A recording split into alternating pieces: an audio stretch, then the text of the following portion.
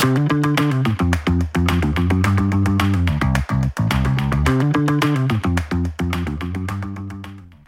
to Startups Simplified, Rishabh. Thank you, Vipin.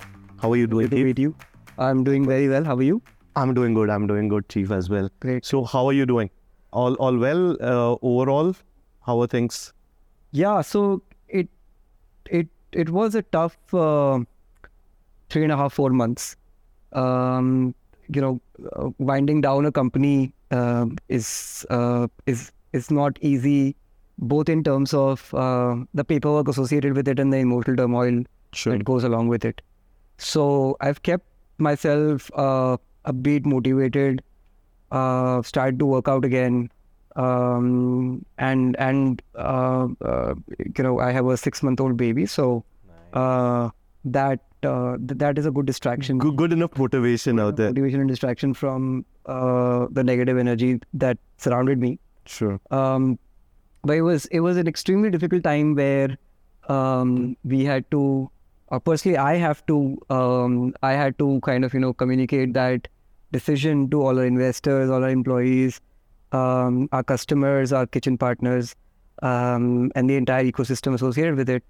So that was the difficult part. And then I think the most difficult part around this was accepting it internally inside of me that, this is not going to work and I need to stop now. Because as an entrepreneur, you try your best to keep finding alternative paths to, keep surviving, keep fighting and stuff like that. Sure. But at some point of time, you need to take a overall assessment and say, is it worth doing? Are these efforts worth putting in? Sure. And how would the outcome look like? So based on so it's never easy to accept that you have failed. That is true.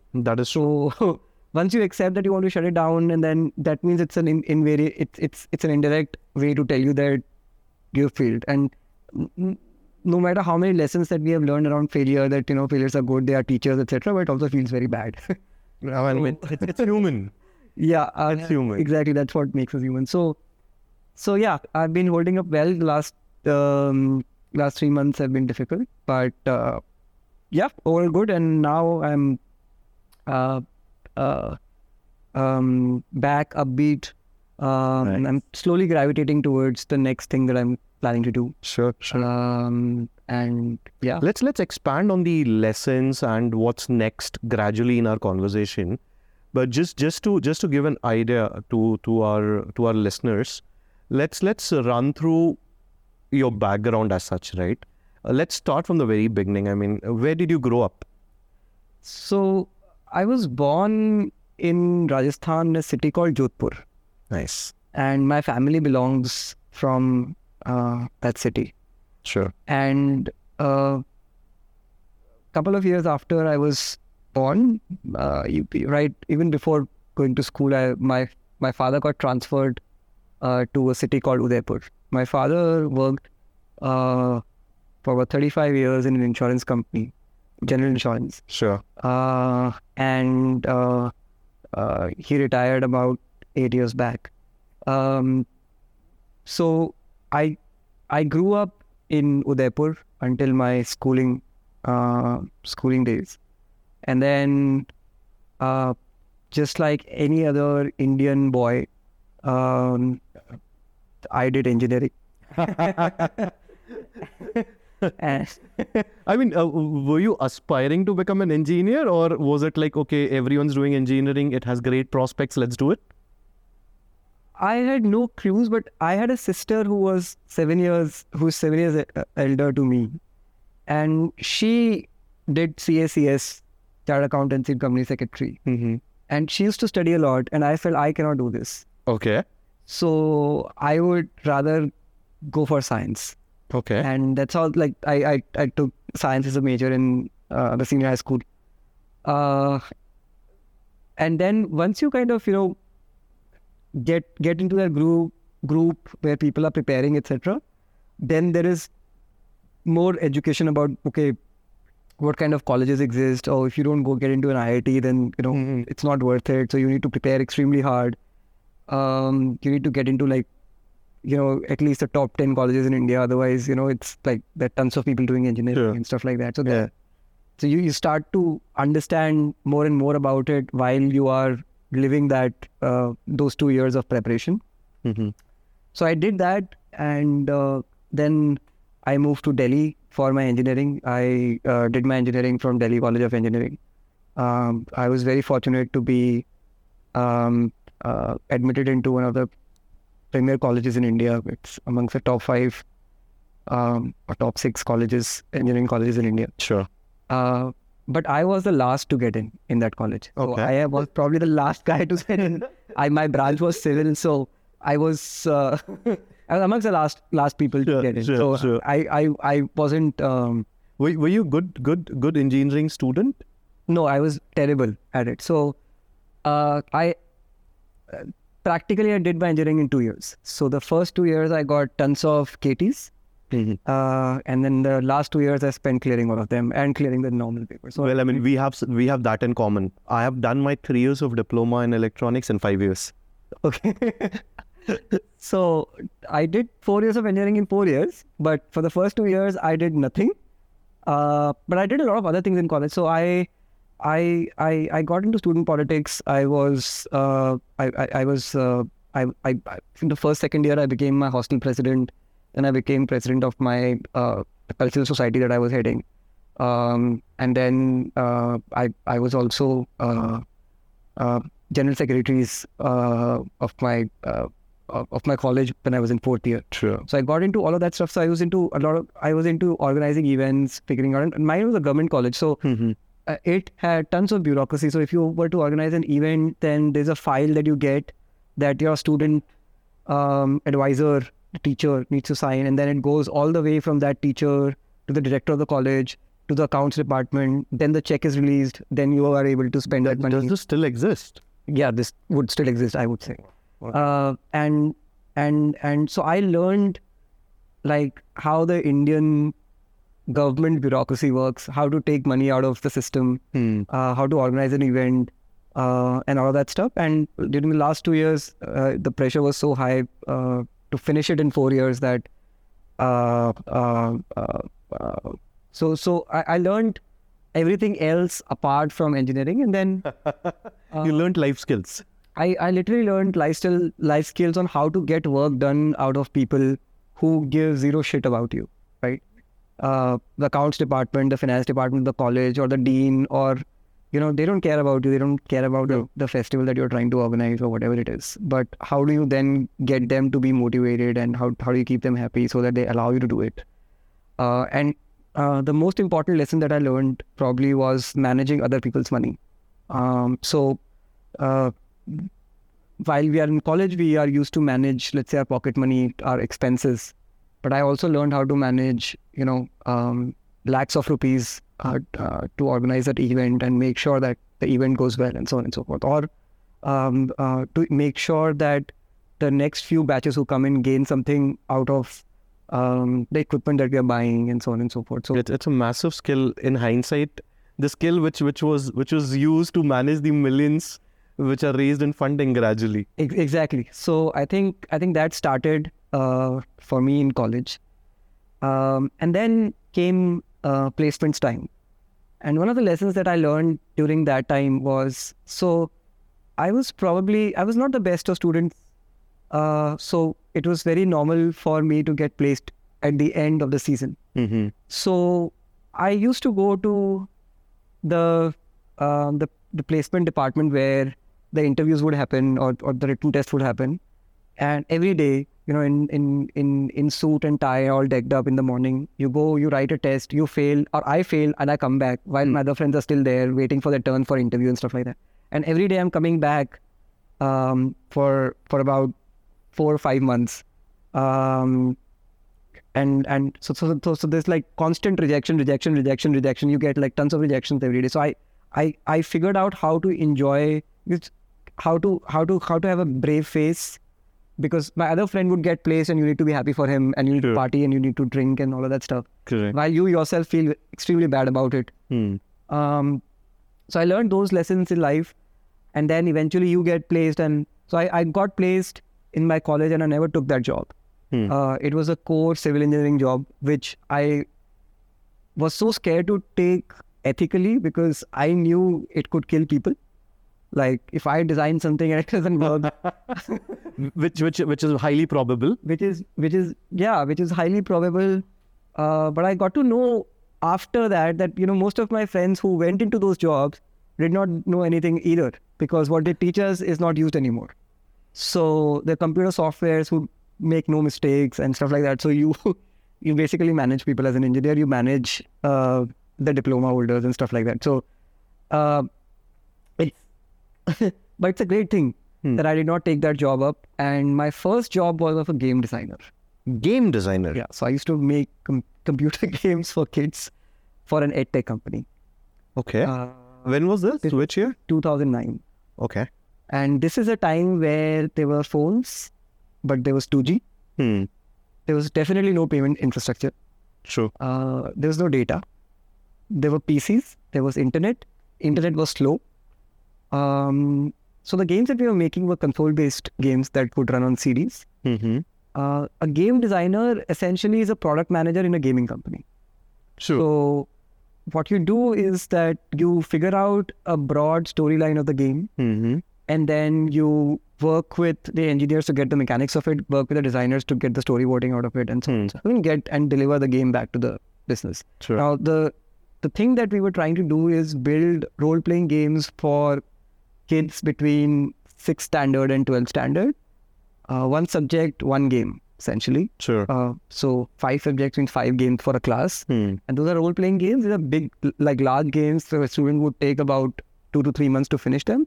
But once the student finishes those games, he would know everything about that subject. Sure. So it was that immersive. That was very interesting, but it was extremely painstaking because you cannot go wrong, because once the CD goes into production, there's no way to roll it back. Sure. So you have to be extremely precise, and that is where I got an eye for detail. So that I did that for about year and a half, and then I moved to another edtech company, which is a public listed edtech company in India. It was the largest edtech company in India at that point of time. It's called EduComp, and EduComp was a company that provided smart class solutions to schools where rich kids used to go. Okay. So there would be a projector, and hi-fi projector, and for that time it was pretty hi-fi. And there would be like a server in every classroom that would have a hard disk, and every year that hard disk would get updated with new content and stuff like that. Ooh. And they wanted to move from this to a cloud-based solution because cloud was a new thing then. So I was leading a small startup in a big company, and that company was called EduComp Online, which was trying to bring students, parents, teachers, and school administration online, where students can learn things on the go on their PCs, etc. at home. They could do homework, etc. Teachers can give them homework. Parents can track attendance. Parent-teachers meeting can happen online, and so on and so forth. So I was building something like that. It was pretty interesting, and by doing this, we were able to bring all of EduComp's content that it had created in the last 10 years on a cloud, but also give it a front-end interface where they could also use it during the class, inside the classroom, but also at home, and so on and so forth, which then paved way for the real e-learning that we see today, for example. Nice. So I was probably in that e-learning 1.0 space. Then I moved to a financial services company, and I was leading, this was a Sequoia-backed company. It's called Unicorn Investment Solutions. It was, I was leading two portals for them. One was a real estate portal where you generate leads and then you sell property. And the second one was something very similar to Zerodha, but of 2010 or 11. Okay. So it would take about 10 days to open a Demat account. There was no way to make any online payments. Correct.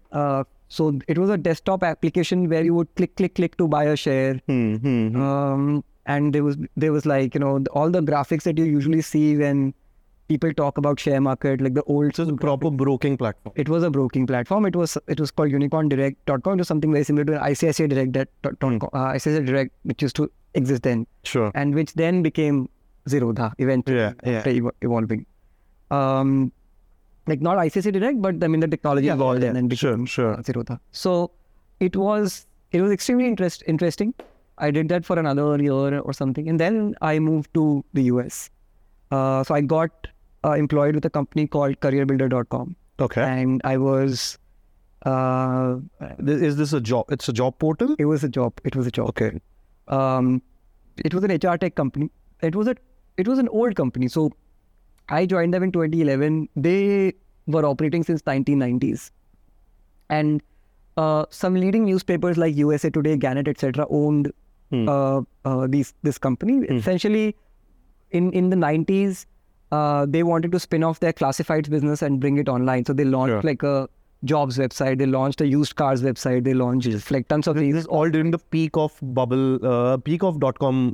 This is 1990, right before that. And then they were a cash-rich business even in 2001 .com bubble.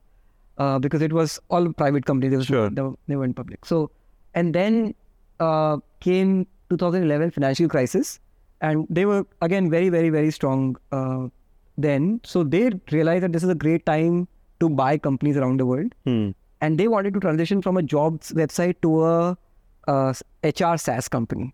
Okay. So I was the international product manager for them. So I used to take care of product internationally.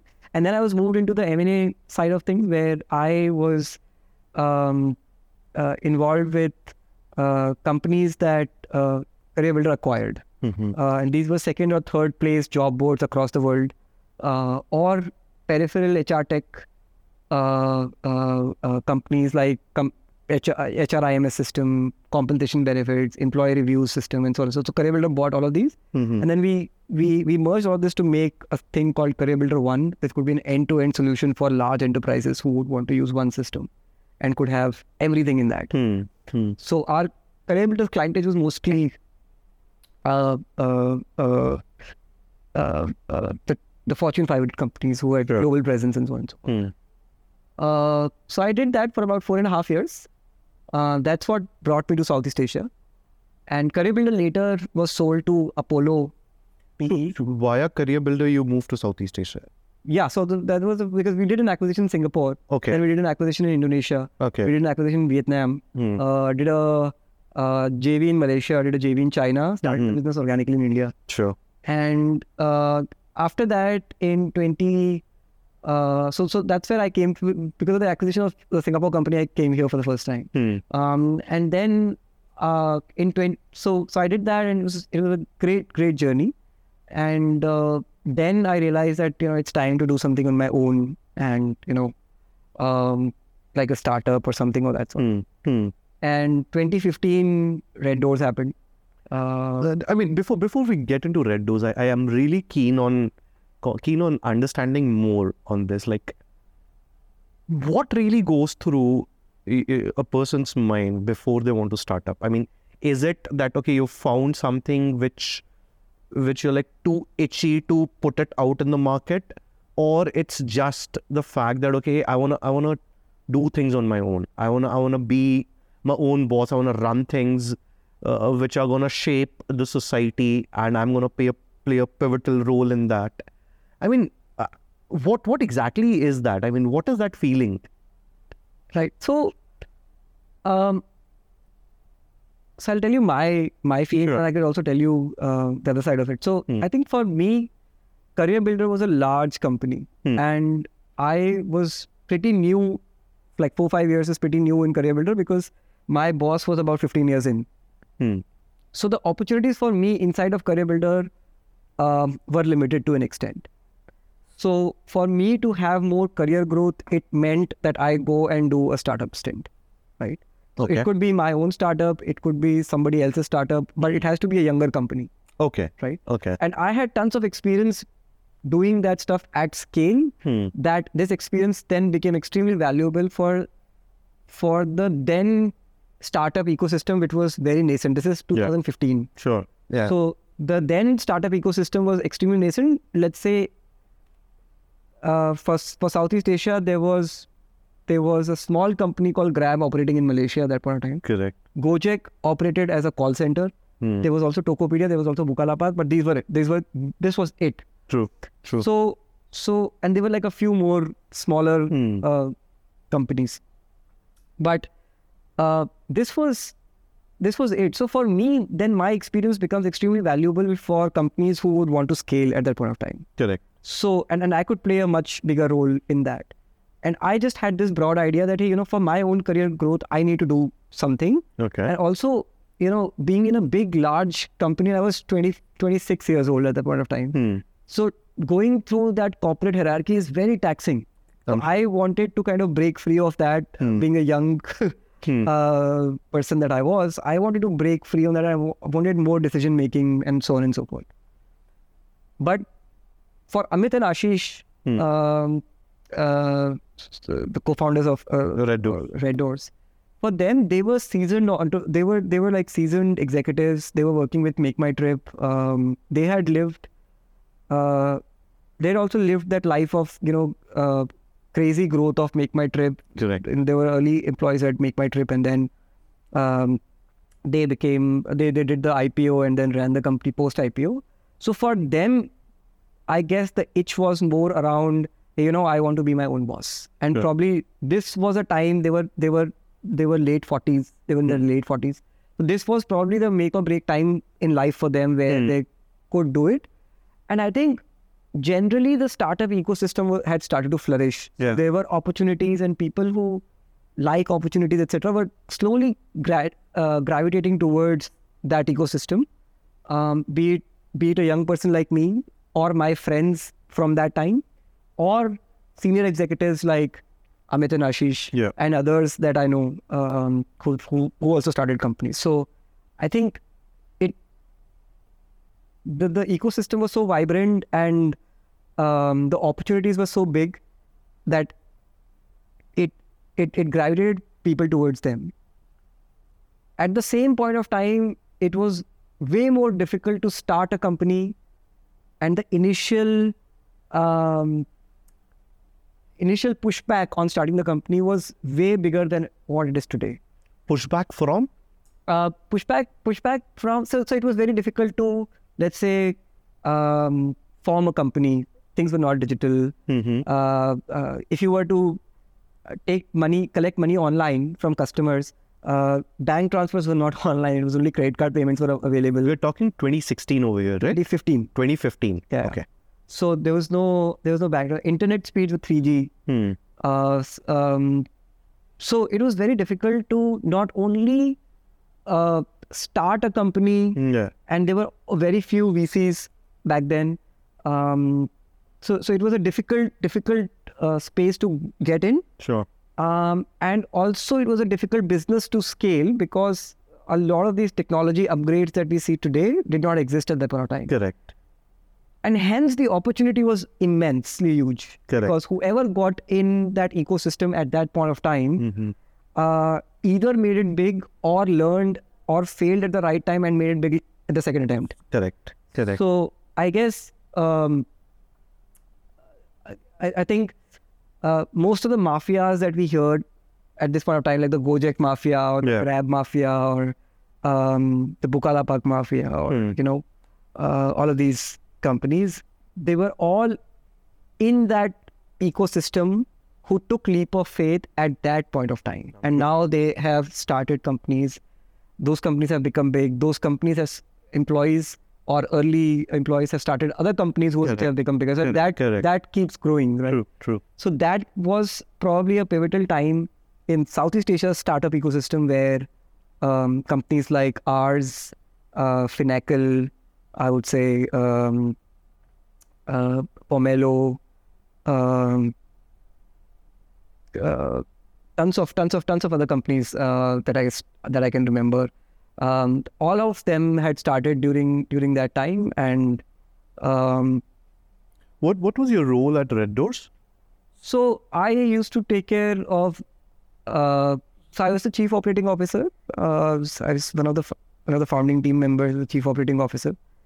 So when we came to Southeast Asia, I was the first one to start the business here. Nice. So Amit and Ashish had decided to start a company, and then I came in and we started Southeast Asia. So before that, there was a tech center in India. Sure.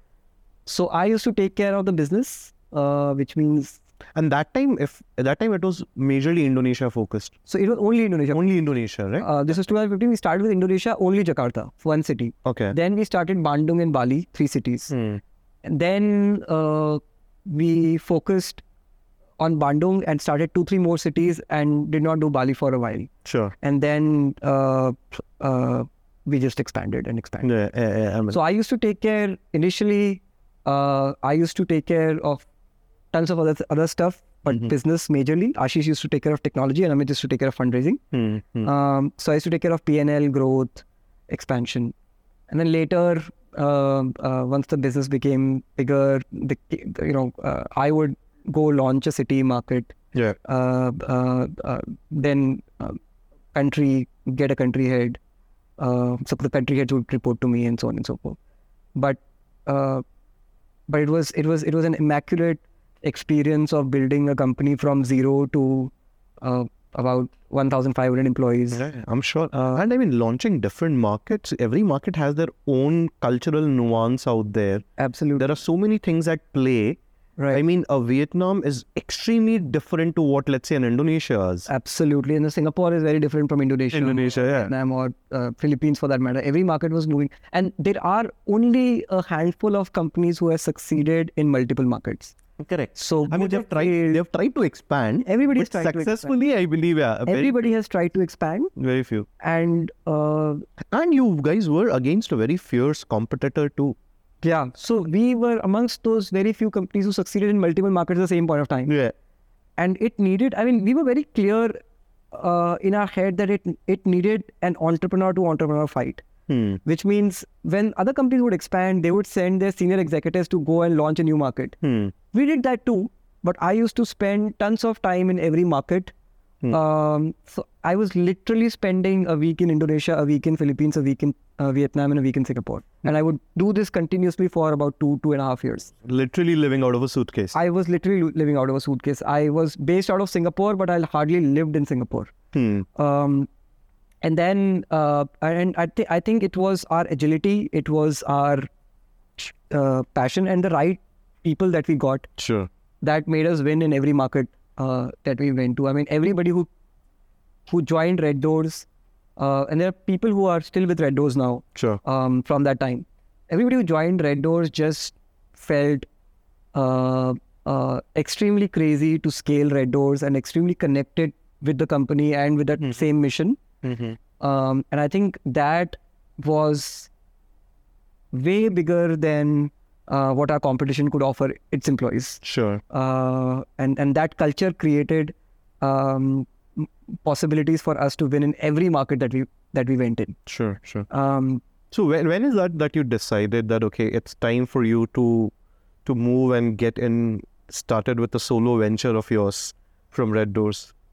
The idea was not to start a solo venture, but the idea was to move out from Red Doors initially. So I started Red Doors when I was 26.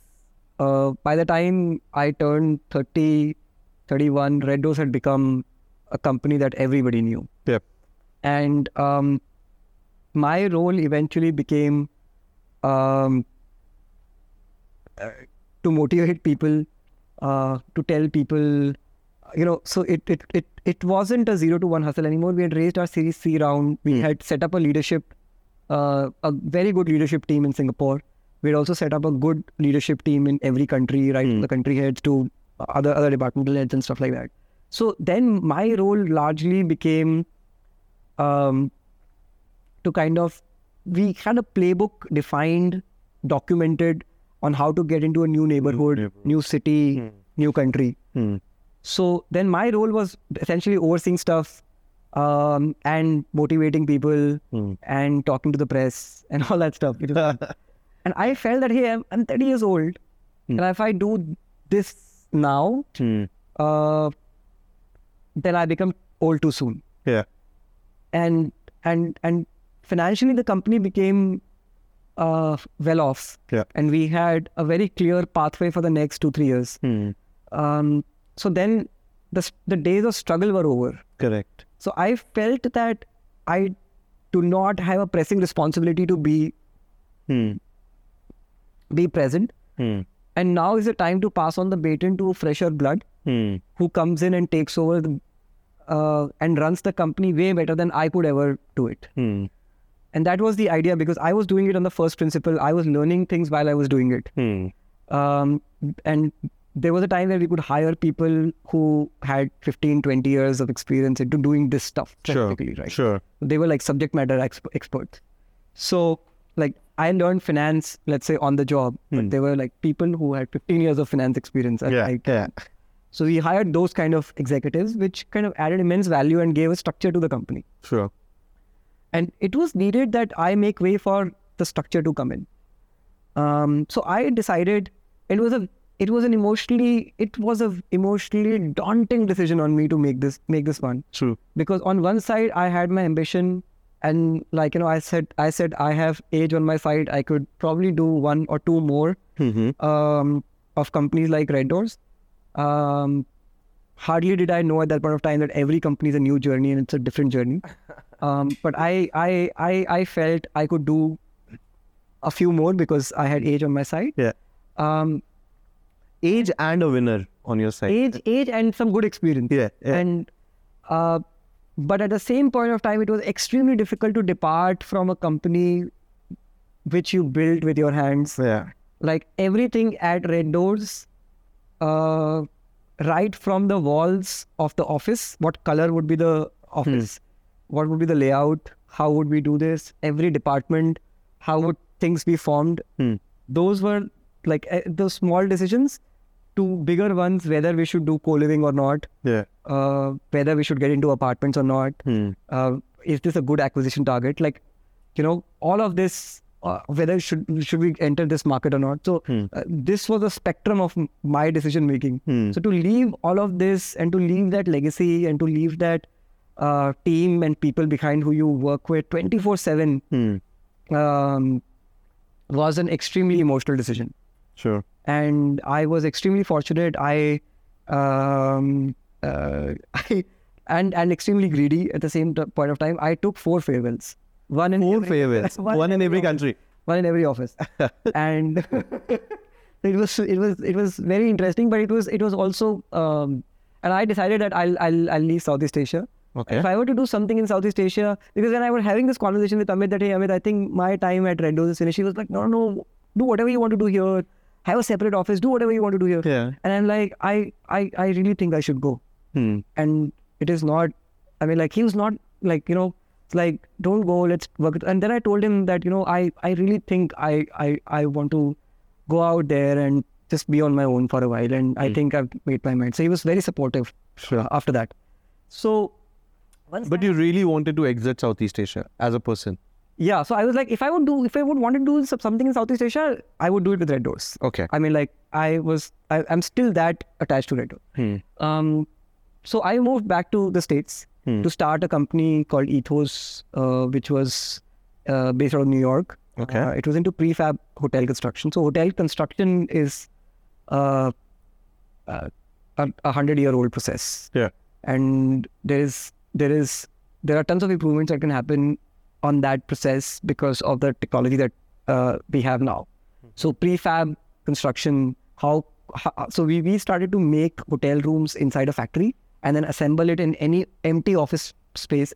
Imagine this is empty. We could assemble a hotel here in about 24 hours using the existing HVAC and plumbing systems. Wow. So I wanted to do that, and we got proprietary technology to do that. We created one sample room and put it in central Manhattan, New York. And this is when 2020. So I left Red Doors right before COVID. This was like October of 2019. This is the worst business to get into just before COVID. Yeah, and it was a good, probably. So, but people were saying, oh, it was a good time to leave Red Doors then. I was like, no, it was not. It was a bad time to start. Correct. What I wanted to start. So it was a bad time to start, and that's why that did not pick up. They put a showroom we got tons of interest, and then COVID happened, and then it was, and I was like, shit, man, what the hell just happened? Yeah. And I was still living off my savings. Hadn't cashed out of Red Doors. So it was like a very difficult time for me. So I felt, okay, fine. Now this has happened. I'll chill. I hadn't chilled in a while, so I should chill for some time. How long were you in the States during COVID? 1 full year. So October 2019 to October 2020. Okay. And so I it's a quick detour. How was COVID in US? So I was in New York and it was pretty bad initially. And then I moved to a city called Fayetteville in Arkansas, which is like a red state. So, and this was 2020 election year. So there people did not believe there is COVID. So everything was open. Interesting. So I moved there because one of my friends works in Walmart, and Walmart is headquartered there. Yeah. So I moved there. I had cheap rent and stuff like that. So I was enjoying my life in Arkansas. And then time started to pass, and I started to believe that it's time now that I need to do something because savings were deteriorating. And then I felt, and I started to talk to people. And this is the process. You need to speak with tons of people. And then I landed on 3 ideas. Okay. One was EdTech. You had closed Ethos by then? We had closed Ethos in February. Okay. End of February. Once we knew there's COVID and once we knew how deadly it is and how long it is going to last, we closed it. I mean, we did not start it itself. I mean, like we just did. Yeah. So, and then, yeah. Sorry, where was I? Yeah. So I finalized on 3 spaces: EdTech, Health Tech, and Food Tech. Okay. EdTech I had done before, so I was not very keen on it. Health Tech, I was gravitating towards men's sexual wellness space. Very underserved. Very underserved. And one of my friends was pursuing that. He was chief operating officer at Ola. Okay. So he was doing that. He was starting a company then, like doing this. So, so that, and then food tech. And I eventually realized that, between food, shelter, and health,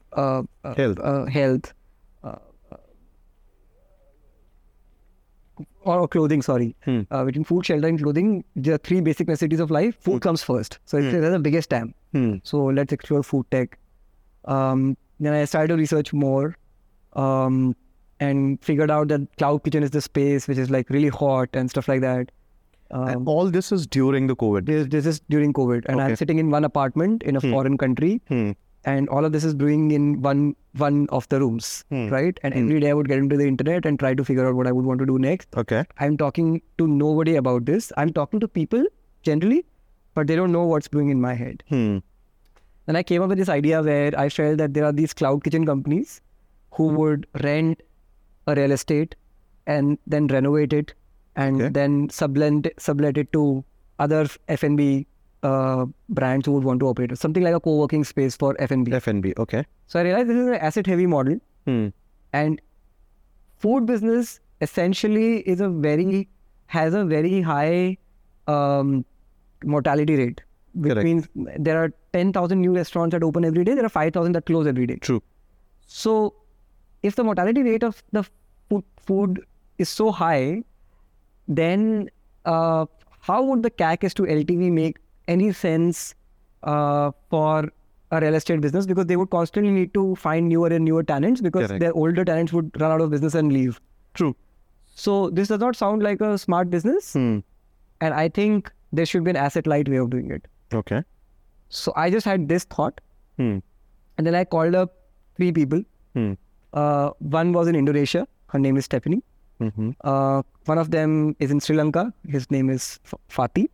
Third one was Vinav, based in India. I knew all 3 people through my life journey. So Stephanie and I worked at Red Doors. Vinav and I were neighbors since childhood from my hometown. And Fatih I had met when I make a trip to Sri Lanka to potentially acquire a company at the time when I was with Red Doors. Okay. And So these 4 were amongst quite a few whom you called? no, these were the only people. And I told them that, hey, remember I told you that we might do something together in life. I meet people and tell them that we might do something in life. Like if I feel that connection, Sure. I just leave it out there. And that I called them and said, remember I told you this. They said, yeah, now is the time. They're like, okay, like leave whatever you're doing. I've got a killer idea. So they're like, yeah. So I got all 4 of them on a call. They did not know each other. So I got to I introduced them and I told them that I have an idea that this cloud kitchen business is, asset heavy, and we could, make it asset light. We could use the existing underutilized kitchens. We could standardize them. We could create like a Red Doors for cloud kitchens. And they were like, yeah, this sounds so good. Let's do it. Let's work the maths. Then I created like the business plan and everything in a couple of days. Let's just take a pause over here. Yeah. So this is 2020. This is all 2020. This is like June, July of 2020. Okay. What was the cloud kitchen overall scenario in Indonesia at that point? So what was the market like for? I mean, I was not targeting Indonesia at that point of time. Okay. So Indonesia came into picture because I looked at my bank balance at the very end and I said, okay, I can only do this in Southeast Asia.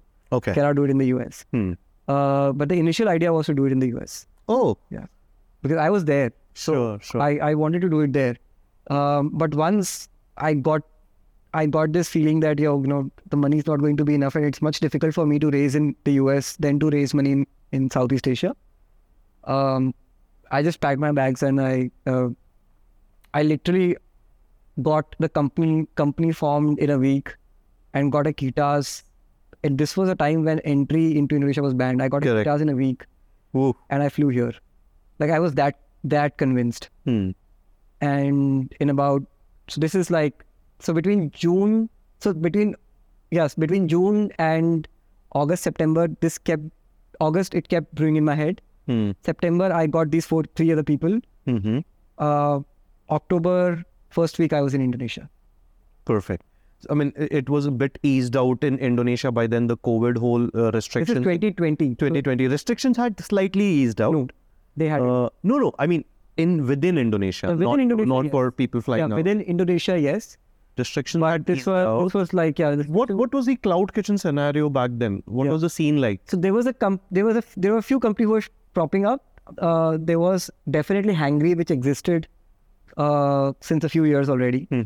There was Daily Box, there was Yummy Kitchen, who had raised like $11 million. Round. So there were players, but Grab hadn't started. Grab cloud kitchen and Gojek, they were thinking about They had started. That started already. They started. Okay. There were multiple players, but they were all on that traditional route of asset heavy model. So let's talk about their route or in general asset heavy model. What exactly is this model? So essentially, what you do is that you rent a space. Okay. Like you rent this floor. Sure. And then you would make small kitchen on this floor. And then you will rent each kitchen to 1 or 2 F&B players. And your model succeeds because let's say you rent this floor at 5 million a month. You will create small places and you will make, let's say, 25 million. We are talking total. Indonesian rupiah, guys. Yeah. So Indonesian rupiah. So essentially what you do is like a co-working space essentially, but for F&B. So there's a ready kitchen. So there's infrastructure like, chimney and like fryers and gas and all of that stuff. So you create that. So these companies were running either on that model or like Hangry and Daily Box. They had their own brand, so they would not rent it out to other people, but they would utilize the space for their own brands. Sure. But they were both essentially asset heavy models of cloud kitchens. And a cloud kitchen essentially is when there are two preconditions to being a cloud kitchen. Number one location, multiple brands. Yeah. And number 2, the location is not open for dine-in. It's only a delivery only location. So this model was championed by Rebel Foods in India. Yeah. And then the delivery only model. The delivery only and one restaurant, one location, multiple brands. Multiple brands, correct. This was championed by Rebel. Yeah. So so take a cue from there, a lot of research, blah, blah, blah, blah, blah. Then I started to talk to people apparently, then you get connections and like you ask people what's happening in the cloud kitchen. You talk to all the CEOs and you tell them about what you're trying to do and stuff like that. And then I came to Indonesia and then I realized that, okay, let's do this. And then I raised my first $1 million as a seed check from Insignia. This was all before you went live. I mean, this was just an idea at that This was an idea, but I'd come to Indonesia. The company had been formed and I was pretty serious. I'm going to do it come what may. Okay. So this was like done. And then Insignia, right in that time, Insignia came in. And so it just started. So Insignia came in December 2020. This is all happening very quickly. Very quickly. So once I made up my mind, then it was like quick. Yeah. And then we started this business. We were helping other brands to scale and grow. You go to a food brand, you tell them how many locations you're in. They say 5, 10. You want to be in 50 locations. We can give you 50 kitchens at once. We did not own any of these assets. These were existing small restaurants, small cafes. And let's take an example. Sorry, let's take an example. Okay. Let's say I am a restaurant owner. Correct. Okay. And I have let's say a relatively decent doing restaurant in Kuningan area in Jakarta. Correct. Dishserve comes to me. Correct. And so what is the offering Dishserve gives me? Correct. So there could be one out of two offerings. Okay. So we could either say, hey, do you want to expand and use our cloud kitchen network? Okay. Or you could act as a kitchen partner, right? Okay. So let's say, for example, it's the first one. What do I get out of it? So essentially, you are currently operating from one location. Yes. And if your one location is like really popular, you could then. So let's say you have a restaurant in central Jakarta. Somebody who is at North Jakarta might not come here, and specifically because of COVID, they will not go there. Correct. So then, if those restaurants who are in central Jakarta lost all of their business outside of central Jakarta, for that matter. Correct. So then they needed presence everywhere in the city. Sure. So we would be able to give them that presence where they could operate out of multiple locations without them having to rent a space, without them having to hire staff, without them having to train staff and so on and so forth. So we give them like a turnkey solution. Okay. And for the second option, if you want to join us as a kitchen partner, you could essentially utilize your kitchen capacity that you already have in a much better way because of COVID, the restaurant capacities were not fully utilized. Correct. They could utilize their capacities more because they could join us as a kitchen partner. They could service other brands from that kitchen. Okay. And make additional money out of it, right? Perfect. So it was a win-win solution for everybody. So we started to do that, and some very good brands became our customers. Daily Box became our customer. Grab Kitchen and their brands became our customers. Yummy Kitchen became our customers. So we had some very big customers, but our margins were very low. So yeah, I mean, I was coming to that point, right? I mean, so what was this whole revenue and margin? What was the model like? I mean, whom would you charge? How much would you charge? Without getting specific, I mean, you can just give a ballpark. So essentially, the customer would pay for the food, right? Let's say a customer pays $100. Then $30 or $40 would go to a Grab or a Gojek from where the order comes. Sure. That's their commission. Correct. On the remaining money, some part of about 10 or 15% will go to the restaurant partner who serviced that order in their restaurant, from their restaurant. Some 5-6% would go to Dishserve, and the remaining would go to the brand because brand provides for the ingredients and everything. Okay. Right. Okay. So their Dishserve margins were very low, and everybody in this ecosystem wanted Dishserve out of the supply chain because we created that system, but we were in the end a middleman, and nobody likes a middleman.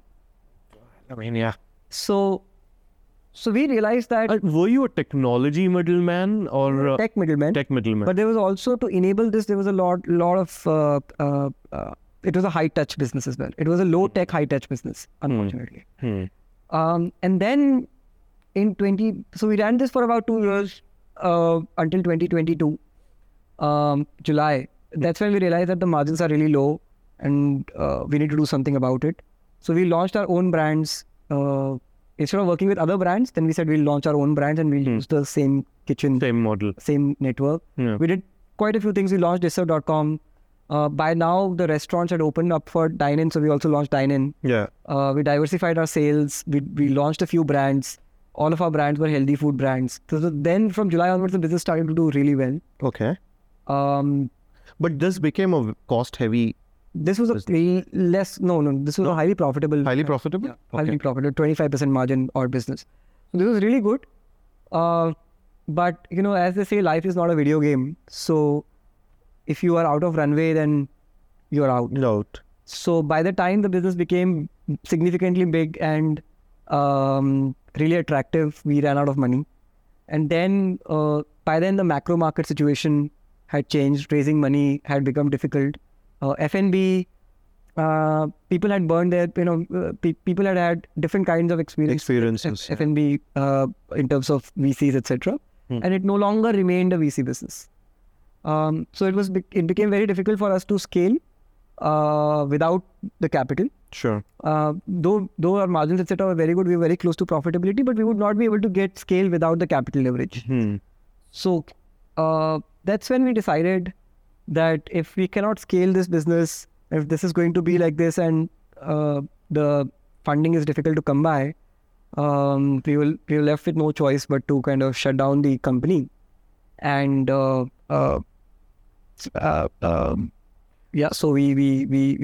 we shut it down in March this year.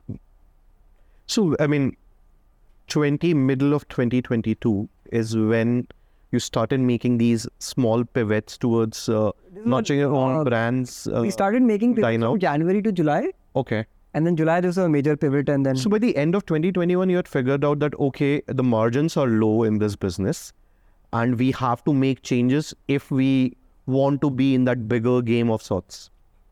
Would that be fair? I think the margins were low and the mortality rate was very high for us also because the brands kept dying. So while the risk on us was not very high, but we had to constantly acquire newer brands. Correct. That part remained the same for us as well. Correct. So we were not losing money, but we were not gaining money. Either. So it would need us to work with thousands and thousands of brands and constantly have a sales team to hunt newer and newer brands in order to be in business. To be profitable with a very small margin. Small margin. So that math was not adding up for us. Sure. And hence we decided that, this is probably not the best of ideas to work. But I think it was still relatively quick, right? I mean, within a year you got that idea. You and the team had that realization. Yeah. Right. That okay. I mean, we have to make changes, or else it's gonna not be sustainable. Correct. I mean that we knew, but we fought extremely hard. But I want to discuss more on this point. Correct. Right? And I've seen this. I've spoken to a lot of founders. Spoken to a lot of investors. So there is this whole theory that as a founder, you got to be obsessed with what you're creating. But the flip side to it is that if it is going wrong, right. I mean, if it is not going in the right direction, and you continue to be obsessed with it, right, it eventually won't make sense in the larger play. So what are your thoughts on this? I think you need to be obsessed with the outcomes. Correct. And I guess like creating that difference, democratizing food business was the goal that we started the company with. And we were true to our goal, but the operating principles might change with time. So you could be obsessed with the outcomes, and you could be totally flexible on how you are going to reach those milestones. Sure. As a team, we did small experiments from January to July, and I guess the one thing that I regret is we were too late to pivot. We could have done it. I mean, once you pivoted within a year, or within a year and a half. Yeah, but we were not very large as a business, so we were extremely small as a company. So we should have pivoted right there. I mean, I did not have the courage to let go of the revenue that we were getting from other brands to go and to launch our own brands, because launching own brands, you can't do it in parallel. You can. I mean, you cannot do it in parallel, because you could either be a marketplace or be the correct brand. So we knew that something's wrong with the business, but we still did not pivot in time. We could have done it faster, or we could have done it in a month. What would you suggest someone who's watching this podcast, who's going through a similar feeling as a business owner, that boss, there is something, I don't know what it is. Yeah. We've tried to do a lot of RCA, root cause analysis and whatnot. Correct. But I'm not getting that right feeling that something is not right over here. What would you suggest to that founder or any businessman? I think there are two things to it. I'll first start with the business fundamentals. So there are basic business fundamentals like, what's your gross margin, what's your contribution margin, and are you growing as a business or not? If these three things are not happening at the pace which is expected by you, then it definitely warrants a change. And the second part of it is a story. So once upon a time, there was a frog. And this frog, somehow it was raining and, frogs come in the houses also sometimes. Yeah, right? yeah. So it came into the kitchen and it sat in a bowl filled with water. Okay. Now it sat there, water, nutritious. So the frog is happy. It was a tadpole. It was a small frog. So it was happy. It was like, yeah, I have everything that I need here. Unfortunately, this bowl of water was kept on a gas stove. Okay. So the owner came and switched it on.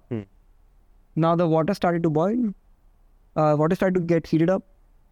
So the frog said that, oh no, this is like a small change in temperature. So I should not move.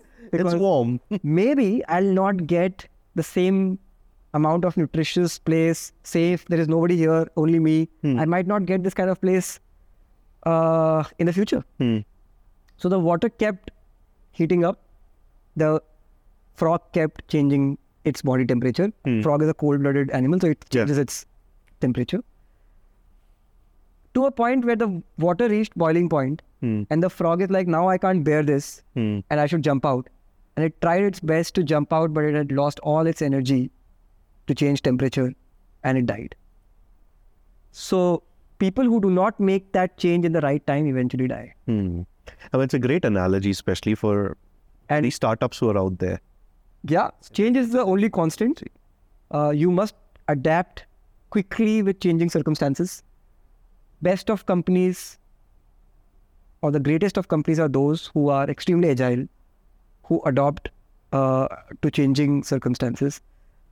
As a founder who has recently failed, I can tell you that I made a mistake by not listening to those clear business fundamentals in time and taking those 6 more months. And when I look at it, if those 6 more months we would have enough money to by now we would have been profitable probably.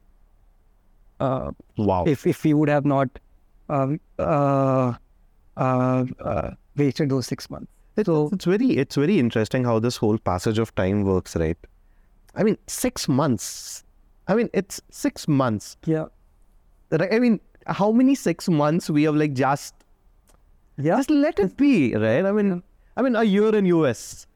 Correct. I think all of that was part of my learning and my journey towards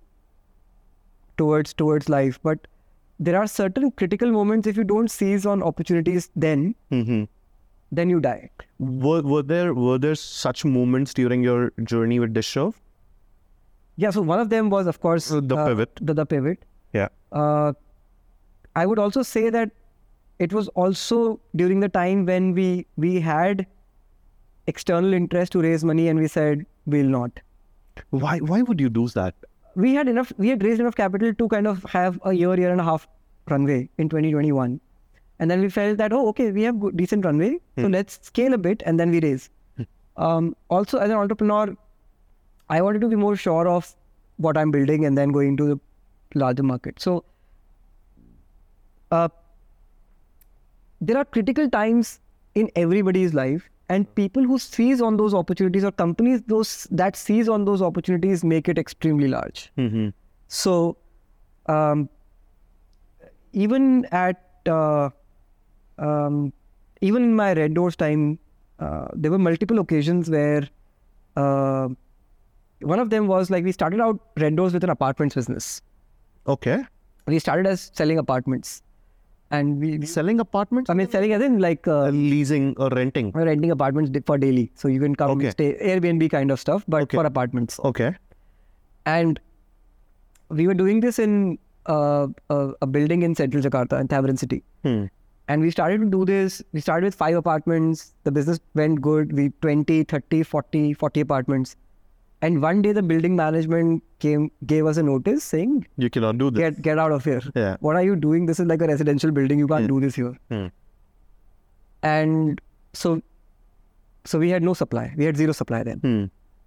And then we tried to figure out what is the alternate form of supply. So we got guest houses and stuff like that. And then about 3 months later, Traveloka blocked us. So we had no demand then. And both times we seized the opportunity. Number one, by going to guest houses, which nobody was going to. And we got in like tons of new supply that did not exist in the market. And number two, we started, when on the demand side, we launched Dishserve, reddoors.com. And today about 80% of our business at Red Doors comes on reddoors.com. Reddoors.com. You're right. Which is extremely unique to any hotel business. True. So companies who seize those moments become very big. And it is an entrepreneur's patience and persistence that is at test during those moments. Sure. I mean, look, I'm pretty sure that the macroeconomics have played a major role in not being able to raise funds when it was needed. I mean, when do you observe that the trends started to shift?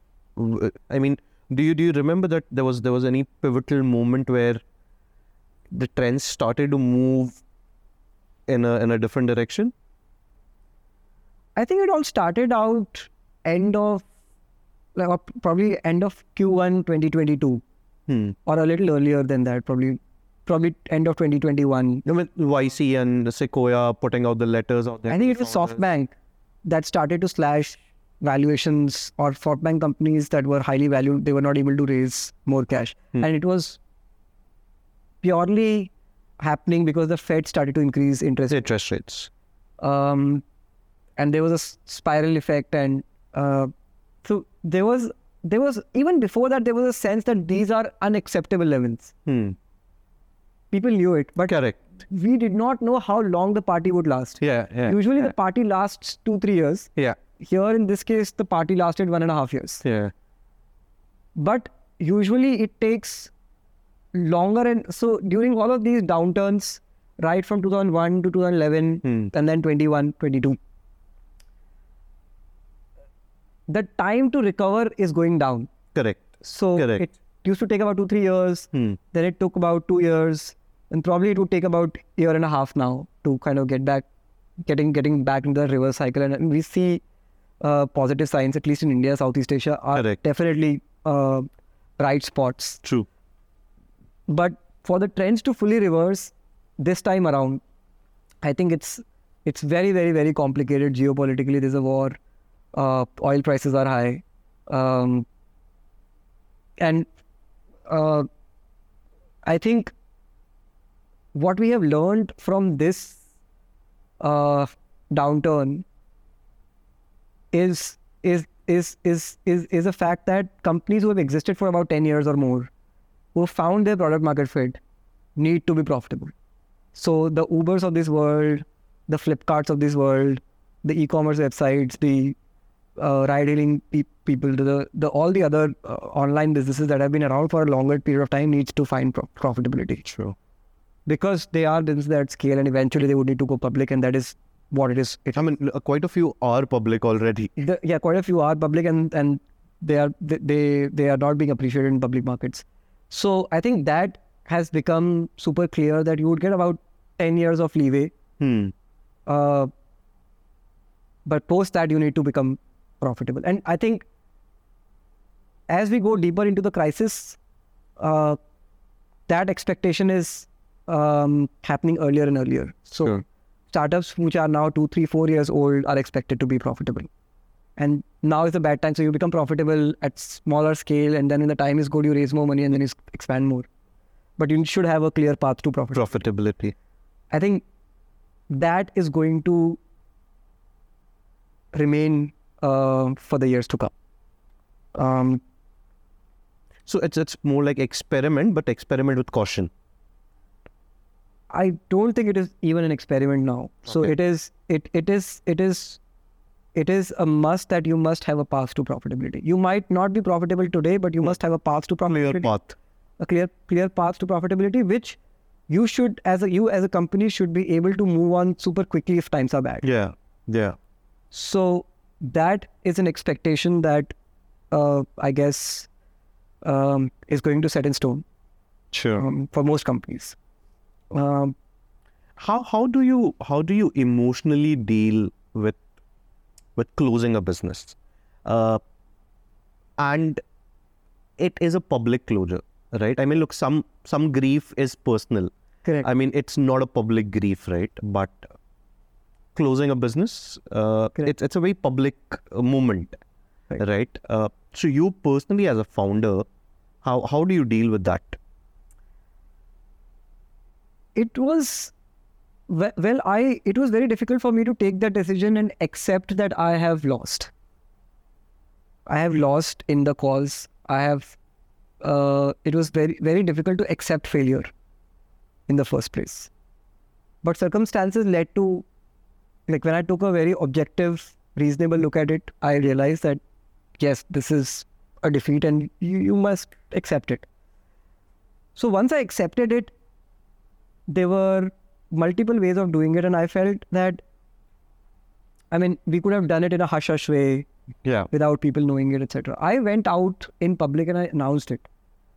Yeah, you made that LinkedIn post. I made a post. I made sure that the communication, because, we all celebrate small wins. Correct. And, founders deal with a lot of stress Absolutely. every day. And I felt that, look, the company is closing down. Instead of people talking about it, why don't I talk about it? Why don't I tell people that, I'm shutting this down? Yeah. And I laid out that post, and that post went viral. I laid out clear reasons Yes. on why it did not work. Yes. And it was a pure reflection of, where we went wrong. And to be able to accept that in public, and then getting reactions on that, everybody was so positive about it. Yeah, I was about to come to that. I mean, and I personally felt that whole positivity in terms of reactions was primarily led by the genuineness of the post itself. Right? I mean, you did not shy away from accepting that, okay, hey, listen, it went south. Yeah. I think it is just me, and I just did what I felt like doing. But the support that I got from the community was amazing. And later I was just reflecting that had I not done that, there would have been rumors, I would have felt bad, Correct. I would have tried to explain it to different people, and it would have never worked out because people will always talk. True. Now with this post, people can just not talk, and there's no other way for anybody. Even if somebody does not like me, they would have to say all the best. And, Correct. and, Yeah. and the best part was that, being in the same space, there were other competing companies, other competing businesses who we were competing with. Those founders came and, appreciated. And I was like, yeah, that's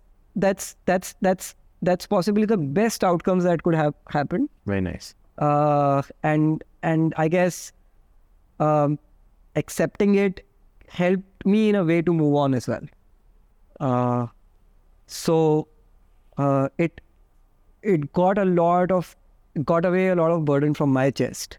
Sure. Because then I was like, now everybody knows. So I don't have to narrate the story to everybody over and over again. And everybody gave me the time and space.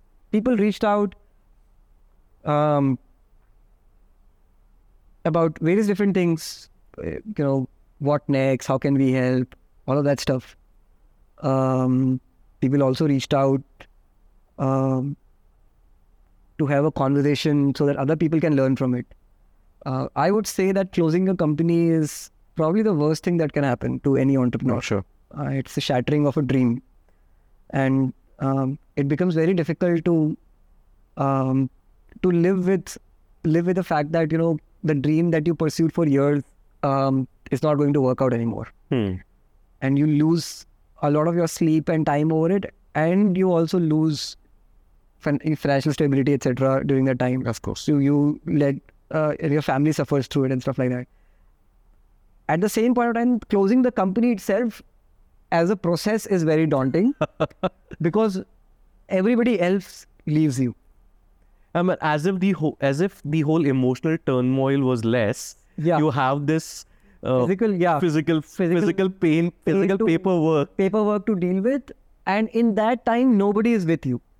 So there is this whole cycle, right? So when I started dreaming about Dishserve, there was nobody with me.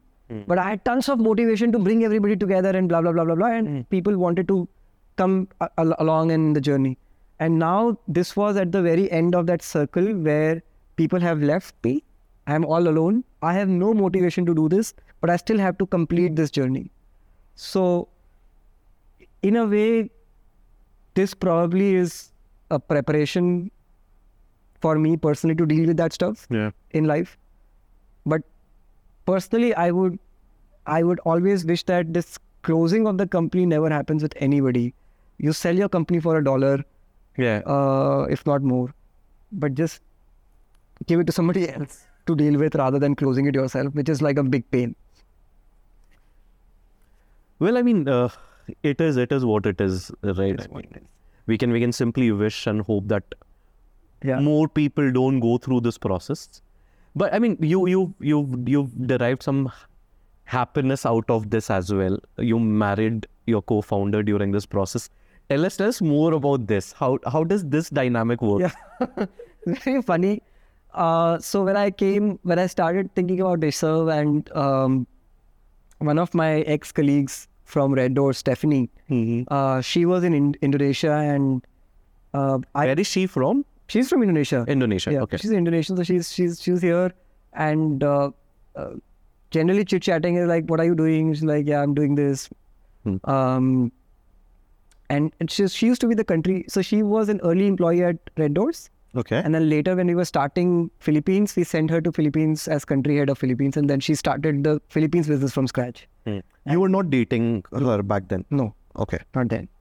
We were colleagues at that point of time. And then we started Dishserve, not dating. And then mid of 2021,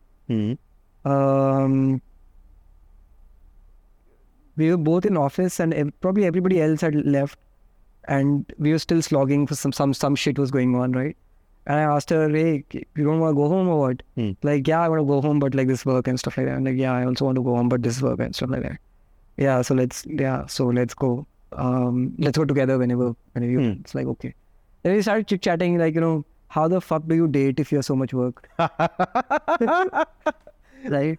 Then how do you find yourself a partner? Because eventually, and this is a time like now, like at Red Doors, I was 27, 28.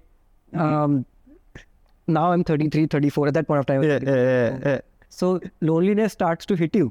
Yeah. Right? And you're no longer, in that phase where you want to, experiment around and stuff like that. Correct. I mean, you're not in your 20s anymore.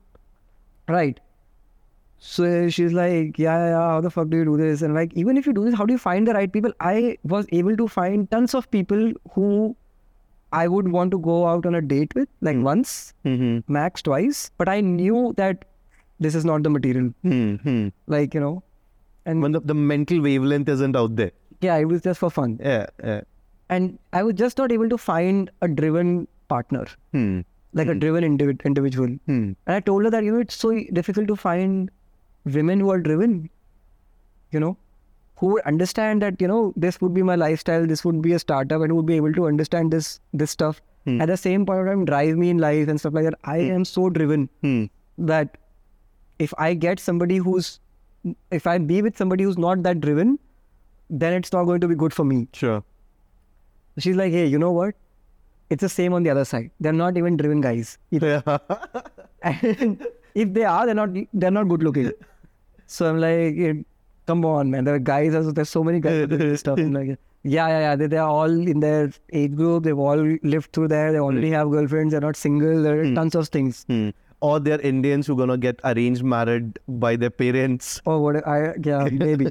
But so she's a Chinese, right? So so it's pretty similar in that. But they don't get arranged marriage. But you need to marry a Chinese community. Yeah. So she's like, yeah. I'm like, yeah, that's true, man. I don't know, but yeah. So that day we kind of went out for a drink. We used to go out for drinks before as well, but we went out for a drink and we had a deep conversation around this. Yeah. And then, like the next day I texted her, you know what? The probability of Dishserve working is 1 in 1,000. And the probability, or 1 in 1,000,000 probably, and the probability of you and I working out is probably much higher than Dishserve. So when we are taking a chance on Dishserve, why don't we take a chance on us? Nice. What do you think? Nice. Guys, make a note. There's an amazing line out there, okay? What do you think? Because I'm sick and tired of finding somebody. Yeah. And it's very difficult. And I've known you for years. And since we are on this together, why don't we do this? What do you think? I mean, this whole shutting down the company, closing down the business, how would have you coped with this? Let's say if you hadn't been in a relationship with Stephanie, would that have been more difficult, or how? Or is it difficult? If it was not Stephanie, I don't know if I would be single or I would be with somebody. I think having a partner makes it much easier. But what became very difficult for us was the financial aspect of it, because both Stephanie and I were in this. So we had zero household income suddenly. Sure, yeah. And we recently had a baby. So Stephanie is on her maternity leave at this point of time. So she cannot go out there and, find a job. Sure. Like right now, immediately. Correct. So for her, it becomes... So then it's definitely me who has to do something, right? So there's immense pressure on me to kind of go out there and make money. Had we not been dating, or had we not been together, or if we were together, both of us not in Dishserve, then things would have been different. At least it would have been easier financially. Yeah. But at the same point of time, we both understood the pain of it and we were there for each other. Even when, there's a time when even the co-founders leave. Correct. So she was there, rock solid. She was like, hey, don't worry, I will go through this. We're in this together, fuck it. So I knew I always knew that I have somebody that I can talk to who would understand this stuff, who I don't need to explain a lot, because she also understands the pain of it. Sure. So emotionally it became a lot easier, and financially it was a nightmare. What's next? Yeah, that's a great question. So I'm now slowly gravitating towards the next phase of my career. The problem is that at this point of time, looking out for a job, right, is very difficult when the market is not that good. People are trying to cut back on salaries, etc. And I feel that if I were to work with somebody, then why should I work for less money? That led me to believe that I should do something on my own again. Okay. And okay. Now, this provokes a question. Okay. So we are talking about, the emotional turmoil. We have spoken about the financial turmoil. Right. And now we are talking about starting again. Right. So, where does this come from? You can give me a very solid logical answer to this, but I personally feel it is an emotional decision. It is both logical and emotional decision, because Stephanie is now because 3 months have passed, the baby is now 6 months old. So Stephanie can now go and take a job.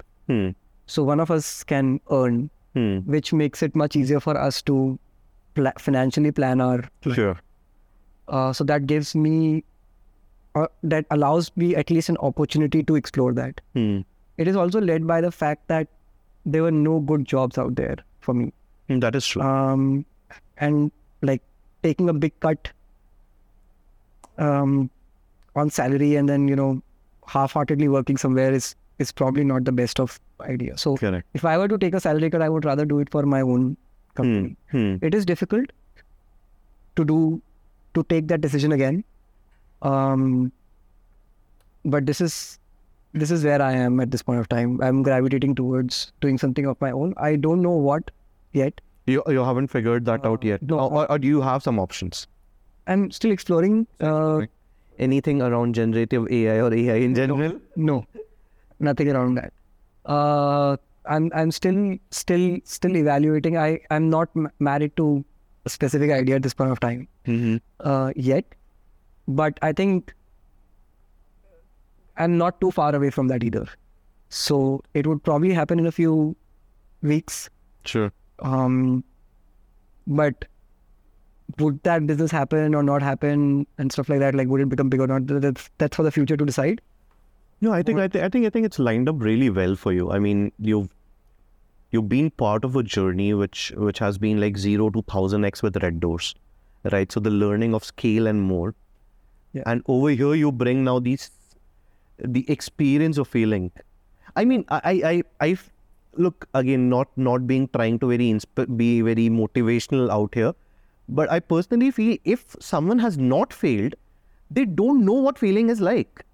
Yeah, totally. Yeah, failure taught me a lot, but there would have been better ways of learning those things. I mean, definitely. Failure is probably the worst. It's not the best way to learn. It's probably the worst way to learn. Worst way to learn, of course. Or failures could have been of different kinds. I could have had a lower income outcome or whatever it is. Yeah. But I mean, closing down was a fairly bad way to fail. But I guess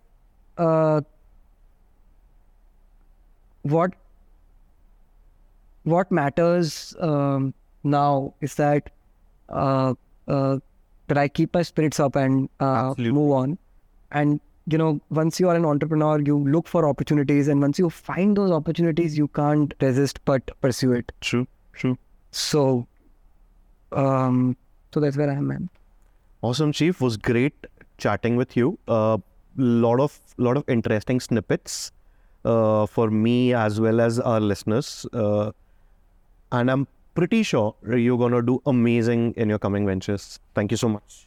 Thank you, Bipin. All the best for Kitikit. And you are on a journey which a lot of other people are inspired to take. So I wish you all the best. Thank you.